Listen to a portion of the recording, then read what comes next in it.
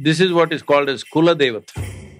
It responds only to that genetic content. So only those people of that clan go to the temple. A certain set of people have a certain samskara, others have certain samskara. So for them, those skills and that way of life came naturally. Every community, every society has its own samskara, and people either make their lives well or ill based on the samskara also.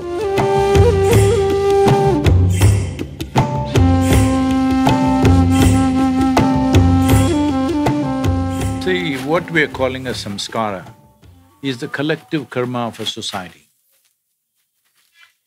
In this culture, we did a lot of things to maintain samskara. Even now in villages, there are, sometimes violent outbreaks will happen. If marriages happen between people who will mix the genetic… who will kind of make the genetic line fuzzy, this is not blue blood business. They've been maintaining this so that for this clan, for this bloodline, they will have a deity that they have created. It responds only to that genetic content. This is what is called as Kula Devata. It responds only to that genetic content. So only those people of that clan go to the temple, others don't go because it doesn't work for them. So they maintain this genetic map of people, and they will look back 10, 12 generations and say, oh, she belongs to that bloodline, this belongs to… okay, they can marry, this cannot marry, like this they will calculate. Because these are called gotras and stuff, now it is being all trashed as total nonsense. Yes, cruel things have been done in that name, that is true, but there was a very profound understanding, because learning happened this way.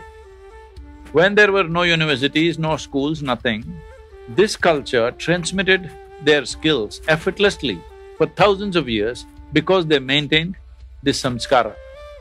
So, let's say for example, there are what is called as acharyas. It's a certain caste or a clan.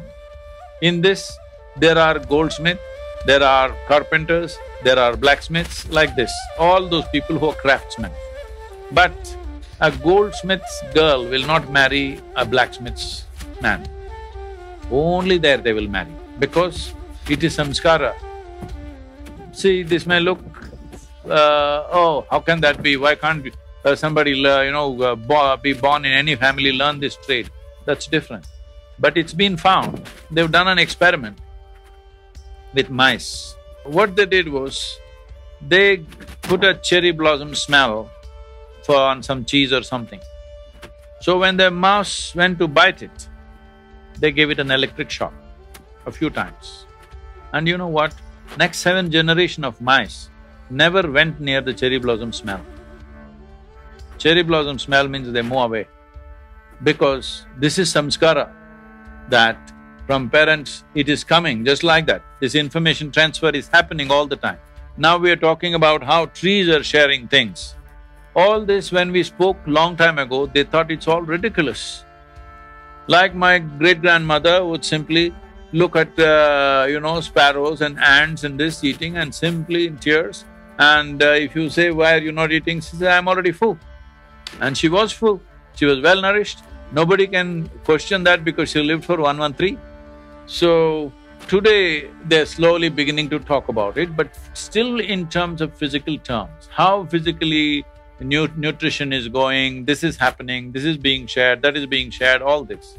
But beyond physical stuff, there is life in which sharing is happening.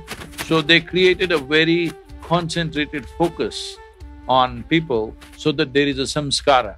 A certain set of people have a certain samskara, others have certain samskara.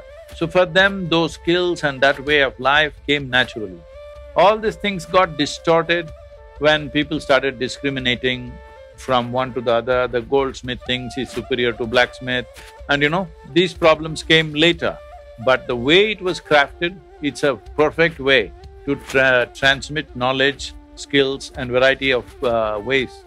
But it all gone bad, now it's not relevant, we can't do that anyway. So, What you call a samskara is a social karma.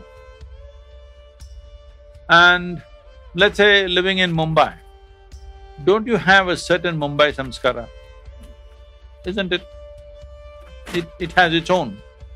So like this, every community, every society has its own samskara, and people either make their lives well or ill based on the samskara also.